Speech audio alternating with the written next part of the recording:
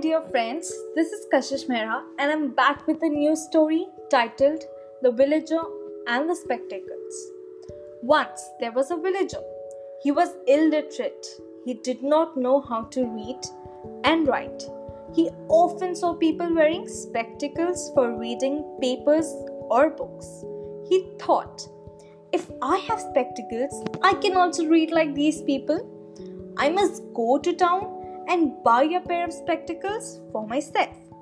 So one day, he went to a town. He entered a spectacle shop. He asked the shopkeeper for a pair of spectacles for reading. The shopkeeper gave him various pairs of spectacles and a book. The villager tried all the spectacles one by one, but he could not read anything. He told the shopkeeper that all those spectacles were useless for him. The shopkeeper gave him a doubtful look. Then he looked at the book. It was upside down. The shopkeeper said, "Perhaps you don't know how to read." The villager said, "No, I don't. I want to buy spectacles so that I can read like others. But I can't read with any of these spectacles."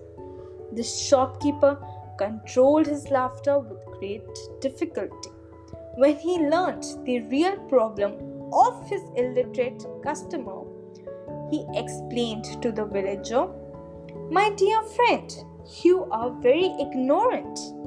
Spectacles don't help to read or write. They only help you to see better. First of all, you must learn to read and write." So, my dear friends, the moral is that ignorance is blindness. So, from the story itself, we can say the villager was ignorant towards his literacy or studies. He didn't give it much attention, but used to search for shortcuts so that he can learn or read or write. But he didn't want to learn. So, from this story and the moral, we should know that ignorance is blindness and we should focus and not be ignorant. Thank you.